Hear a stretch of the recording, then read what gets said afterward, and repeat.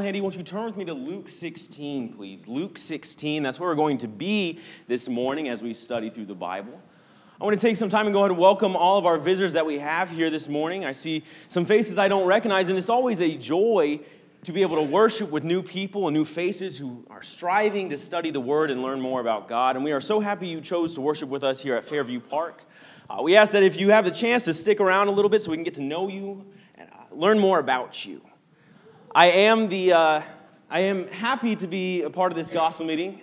I am the third Zach, the latest Zach, so clearly the other two were missing something, and they figured the third time's the charm. I kid. But being a part of this gospel meeting has really opened my eyes because I've been able to hear and sit at the feet of so many good gospel preachers and learn from their lessons and how they prepare. And I've just been honored and I feel really excited to be able to be a part of that group. And I hope that one day, maybe if you all do it again, that I will be able to be asked to come back and preach. Maybe you'll see some improvement in a couple of years. But this morning, our focus is on the parable of the rich man and Lazarus. As with the theme of this weekend, we have all chosen different stories that he taught throughout his ministry. And me, when we got the email, I was naive and simple, and I looked at that and said, that's going to be a fun one. No one else is going to take that one. I'm going to choose that one. And then as I studied through it, I realized there's a lot behind this parable.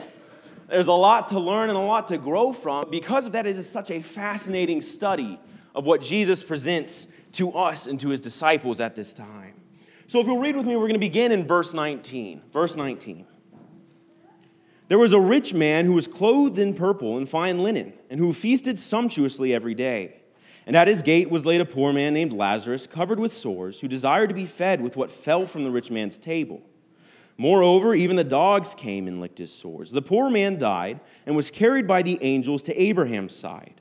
The rich man also died and was buried, and in Hades, being in torment, he lifted up his eyes and saw Abraham afar off, and Lazarus at his side. And he called out, Father Abraham, have mercy on me, and send Lazarus to dip the end of his finger in water, and cool my tongue, for I am in anguish in this flame. But Abraham said, Child, remember that you in your lifetime received your good things, and Lazarus in like manner bad things, but now he is comforted here, and you are in anguish. And besides all this, between us and you, a great chasm has been fixed, in order that those who would pass from here to you may not be able, and none may cross from there to us. And he said, Then I beg you, Father, send him to my father's house. For I have 5 brothers, so that he might warn them, lest they also come to the place of torment. But Abraham said, They have Moses and the prophets, let them hear them. And he said, No, Father Abraham, but if someone goes to them from the dead, they will repent. He said to him, If they do not hear Moses and the prophets, neither shall they be convinced if someone should rise from the dead.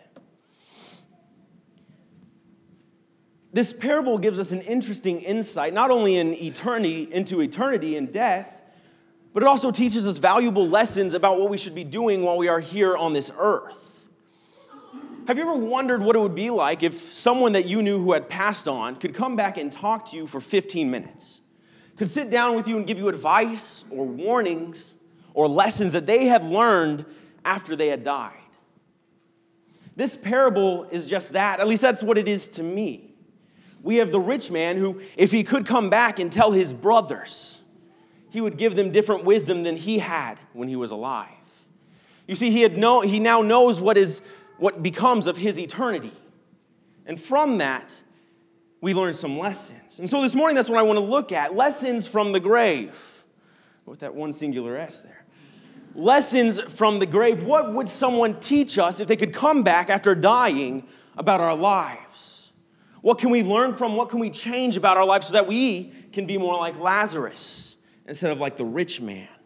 And I think there are really 3 main lessons from this parable. 3 things that the rich man or Abraham might teach us about our life. And the first comes in the very beginning of this parable. If you'll look back with me in verse 19, there was a rich man who was clothed in purple and fine linen and who feasted sumptuously every day. And at his gate was laid a poor man named Lazarus, covered with sores, who desired to be fed with what fell from the rich man's table. Moreover, even the dogs came and licked his sores. The poor man died and was carried by angels to Abraham's side, and the rich man also died and was buried. And in Hades, being in torment, he lifted up his eyes and saw Abraham far off, and Lazarus at his side. And he called out, Father Abraham, have mercy on me, and send Lazarus to dip the end of his finger in water and cool my tongue, for I am in anguish in this flame. What this parable does is it pits two exact opposites against each other. It has the rich man who has everything you could have ever imagined. He had fancy clothes, clothed in purple, which was often reserved for those high officials in society because it was so expensive. He had feasts every day. To me, when I read this, I imagine a Thanksgiving feast at every meal. And enough food to where it's falling off the table and he doesn't even notice. Not only that, but I can only imagine his house is mightily fine because he has a gate outside of where he lives. The rich man had everything in life. And it's a stark contrast to Lazarus. Lazarus, who is sitting at the end of this gate, probably in some shambles of clothing, but covered in boils and sores. He's in need and he is desiring just what falls off of the rich man's table. He desires what might be on the ground that this man overlooks to just feed him and hold him over for a little while longer. Even more than that, he is in such a state where the dogs are coming up and licking his wounds, and he isn't trying to brush them away. These two men are so different in where they're at in life. And this continues on into death, too. You see, when the rich man dies, he is buried most likely lavishly, but he ends up in Hades or torment. Lazarus, when he dies, probably wasn't buried, but yet he was carried by angels to God's side. These two men are used as stark differences so that we can learn from them. And what we can see is that the rich man, when he's in torment, looks up and is able to see Abraham and Lazarus. And he just cries out to Abraham, Father Abraham, send Lazarus to drip water from his finger so that I might have relief. Again, this goes back to when Lazarus was expecting the drippings off of this man's table. Here it is, the rich man is just desiring the drippings of water from Lazarus' hand. Abraham tells him no. He denies this request because the rich man received his good things in life. But now he had to deal with the bad. And likewise, Lazarus received bad in life, and now he is comforted. There's a lesson here. That if the rich man could come back, I think he would teach us that what you serve on earth determines your eternity. Now, please don't misunderstand me. I do not want us to come across with the idea that wealth is inherently sinful or that poverty is inherently righteous, because that is not the message of this parable. What you see, though, is a man who has devoted himself solely to himself in the rich man. He has devoted himself to making sure his life on earth was as comfortable, as easy as possible, instead of serving God with what he had been blessed with. What you serve on earth determines your eternity. Jesus teaches about this not only in this parable, but throughout all of his parables and all of his teachings. Nick mentioned about it on Friday with the rich fool. There's the rich young ruler earlier in Luke. And in the beginning of Luke 16, we actually have a verse that speaks directly to this. Luke 16 and verse 13, no servant can serve two masters, for either he will hate the one and love the other, or he will be devoted to the one and despise the other. You cannot serve God and money. I think you can put anything in there besides money and still have a true statement. You cannot serve God and anger. You cannot serve God and greed.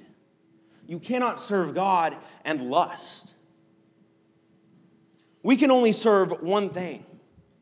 And oftentimes we may desire to serve God. We may desire to do what's right in His eyes, but we may also desire to serve ourselves. And we want to please both ends of the spectrum. And as we try to do that, we end up pleasing neither side. Because as we're trying to please God, we may feel like, well, my life isn't easy. It's not comfortable. It's not what I desire it to be. And we may feel regretful sometimes. Or we are so in seeking and searching of our comfort and our wealth and our pleasure that we completely throw away serving God, except when someone brings it up, or except for services on Sunday and Wednesday. No one can serve two masters. It's impossible. Because when something starts to go wrong, you're going to turn to the master that makes your life easier or make you feel happier. And sometimes that's not going to be God. Sometimes that is going to be wealth, like the rich man. And when the rich man turned to his wealth for his entirety of his life, we can see the effects that has on others. Because this rich man who had everything was blinded to the one man at the edge of his gate. The man he probably walked past every single day of his life. He was blinded to his needs because he was only focused on himself. When we think about our own lives, about what stops us from serving God or choosing Him as our one master, it's easy to point out a few things that might get in our way. I might stop serving God because of selfishness.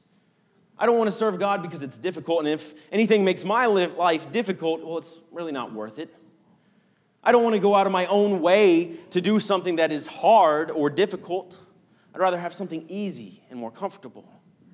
Serving God might be awkward when I talk to people. And so I don't want to be awkward. So because of that selfish desire to remain comfortable in my own life, I'm not going to serve God. Sometimes my pride gets in my way of serving God. I look at what I've done, the accolades I've accomplished, and I start to think, well, look at what I've been able to do. I've been able to do so much here on earth that I didn't need God for any of that. That was all me. That was the way I was able to speak, the athletic feats I was able to have. And my pride starts to push God out of the picture of my life because, again, it starts to focus more on what I've done. And how can I get more recognition for my deeds? Sometimes I choose not to serve God because of jealousy. I look at what other people have. People who might not be serving God and see, well, their life looks pretty easy. They look happy. They look like they have plenty of material things. Why can't my life be like that? And again, I do not think that Jesus here is teaching that we have to give up all of our material belongings or that material belongings are a bad thing. But when we start to focus on those material belongings or possessions, it starts to cloud God from our lives because it begins to push Him out of our focus and put materialism there instead. The rich man exemplifies this in his life. He tried to serve two masters, and he failed because he ended up only serving himself. No one can serve two masters because when we try to, we will end up like the rich man if we don't serve God. And that may determine our eternity to be in torment rather than Abraham's bosom. Look with me now in verse 22, please. Verse 22, the poor man died and was carried by angels to Abraham's side. The rich man also died and was buried. And in Hades, being in torment, he lifted up his eyes and saw Abraham far off and Lazarus at his side.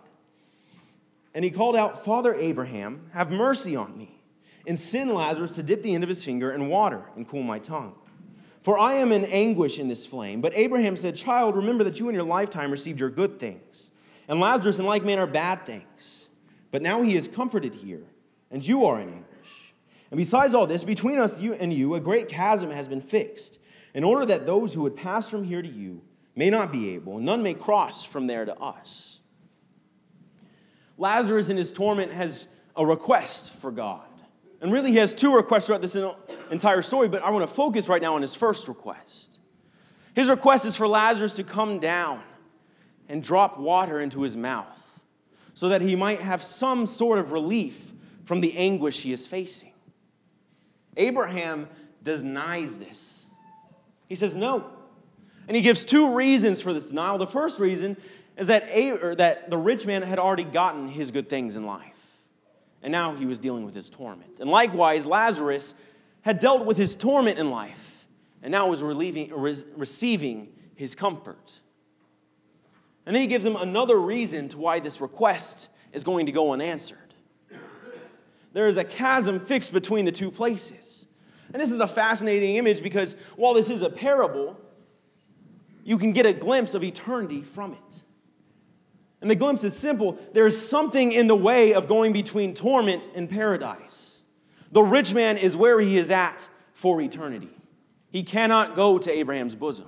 Likewise, Lazarus cannot leave Abraham's bosom to go to torment or to Hades. And so there's a lesson that Abraham is teaching us here about death. And that's the grave finalizes our eternity. The grave finalizes our eternity. What I have done on earth and in my life finishes when I die. Because once I am dead, I am not going to be able to change the actions of my life. I will have to answer and give an account for everything that I have done on this earth. And there's no amount of speech or persuasion that is going to change a mind, because my actions will speak for themselves. We see this with the rich man and Lazarus. The grave has finalized their eternity. Neither one can go to the other. They're where they're at forever. And sometimes this may be confusing in some senses. It may be hard to understand, but I think the idea is simple. Because when we die, we can't change what we've done. And sometimes I think we struggle with this because, like I said before, that means I can't talk my way out of it. I can't offer up excuse or repent after I die. Because once I'm dead, that's it. My actions are done. And I think when we look at the rich man, I don't think he would have imagined his eternity being spent in torment. Honestly, I think when he lived his life, he probably thought, well, my life is good. That means I must be doing something good because God is blessing me. So why change? And why would my eternity be in torment instead of paradise? Likewise, I think we have that same issue. In our lives, when we start to focus on what's in front of us, rather than the big picture, rather than focusing on eternity, which is a lot longer than our lives here on earth, we are more focused on the fleeting earthly pleasures, on what might make our lives here easier or simpler.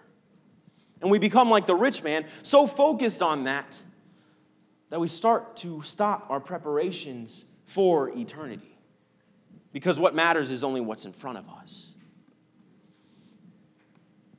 We do this often because it's hard to plan for something we can't see. It's hard to plan for something that we really don't know much about.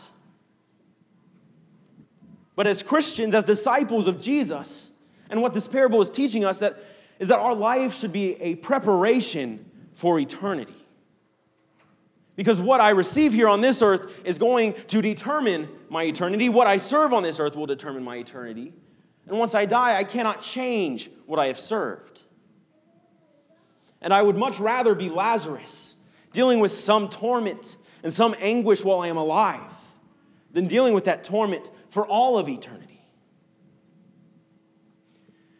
There's another fascinating thing about this image here of eternity in the grave. The second request that the rich man has for Abraham is that Lazarus go to his brothers. Abraham, please just send Lazarus to my brothers so they don't end up in anguish with me. One of the fascinating things about this parable, one that I really had never noticed until I studied through it, the rich man is able to clearly remember his life on earth. And so I can only assume that Lazarus clearly remembers his life on earth as well. What we see here is that our memories will directly affect our torment or even our paradise. The rich man here remembers his brothers. He remembers his family who is going through the same motions he went through. And now he sees where that ends up. And there has to be torment knowing your loved ones, your brothers, your family will end up in that same anguish, that same flame that he is in. So the torment in Hades there might not just be the flames, but also the added element of my brothers are going to be here. Likewise, I can only assume that Lazarus in heaven remembers the trials he went through on earth. And now he is able to have comfort and peace in paradise. His life was rough, yes, but his eternity is is comfortable and wonderful. Again, with this being a parable, we can't say this is for certain, but I do think this should aid our understanding of eternity. Would I rather my eternity be aided by memories of pain and anguish and sorrow looking at loved ones I know who might end up there with me? Or do I want my eternity aided by memories of a life that was hard, but focused on pleasing God and ends up in an eternity of paradise and comfort? We have to be willing to ask ourselves that question is, do I want to be more like the rich man, or do I want to be like Lazarus in eternity? Look with me now in verse 26. Or I apologize, verse 27. And he said, this is rich man speaking, and he said, then I beg you, Father, to send him to my father's house, for I have 5 brothers, so that he might warn them, lest they also come into this place of torment. But Abraham said, they have Moses and the prophets, let them hear them. And he said, no, Father Abraham. But if someone goes to them from the dead, they will repent. He said to him, if they do not hear Moses and the prophets, neither will they be convinced if someone should rise from the dead. The request here is simple. He just wants his brothers to be saved. And he just wants Abraham to allow Lazarus to give them that added extra sign of where eternity might be. And Abraham's message is clear and true. And he says, no, that's not going to happen. So what we can learn from this is simple. We don't need a new sign. Abraham says no because his brothers already have Moses and the prophets. They already have what they need to understand where their faith should be. They already have what they need to understand what their life should be prioritized around. They don't need a new sign of someone coming back from the dead. Notice this isn't saying that we won't get a new sign or that things won't happen in our lives that add to our faith or to our focus on God. But what is being said is that we don't need that.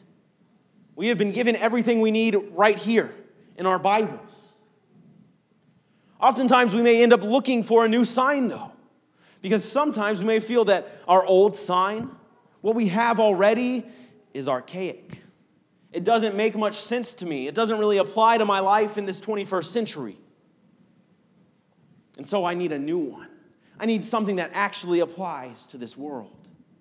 Or sometimes we may look for a new sign because this one makes it seem like my life has to be difficult and hard. And I can't really understand some of the things in it. So give me something that is easy to understand. Give me something that makes me happy to actually fulfill it. And we begin to look for that new sign based on the concepts that we imagine should be given to us. We don't need a new sign. No matter what might drive us to look for a new one, we don't need a new one. And perhaps the most telling thing about Abraham's refusal to the rich man is when he tells him that his brothers wouldn't even listen to Lazarus even if he was raised from the dead. Because if they weren't willing to listen to Moses and the prophets, why on earth would they listen to something else? That same message applies to us. If we're not willing to listen to the examples of Christ and the apostles and the promises that were fulfilled from the Old Testament to the New Testament, why on earth would we listen to something new or exciting in our own eyes? Why on earth would we listen to something that God may send our way if we're not willing to listen to what He has already sent to us or given us? The answer is we're probably going to be like the brothers and not listen. Because we're still only focused on serving ourselves instead of truly listening and seeking out God and all that He has given us. We don't need a new sign because we have been given the example of Christ and His life. We've been given the example of His gospel and His ministry and the example of His death. And if we aren't willing to learn from that and examine that and understand that He has been sent for our salvation, and look at the promises that He fulfilled in His own lifetime that were foretold so many years before Him, then why would we listen to anything at all? This parable is truly fascinating. It talks both about life and about death. It talks about eternity and what may happen to us. But it gives us three main lessons about our life that I think we should all learn from and apply. What we serve while we are alive will determine our eternity. Who I choose to serve, my master, whether I choose to serve myself or serve God, will determine where I end up for the rest of eternity. The grave finalizes my eternity. I cannot change my actions after I die. It's not going to happen. So I must be able to prepare and plan for eternity while I'm still alive, focusing on God, pleasing Him and doing what He has asked me to do in His words. And finally, I don't need a new sign to supplement the one I already have. I don't need a new message, a new gospel, a new revelation to teach me anything more about God and about Jesus, because I've got something that is enough for me right here. This parable on the surface is simple, but as soon as we start to dig deep through it, we can understand that everything it teaches us applies to our own salvation. That if I want an eternity in paradise and in heaven, I am going to live as God wants me to live and as Christ exemplified on this earth. I appreciate your attention this morning. At this time, we're going to go ahead and be dismissed for our classes.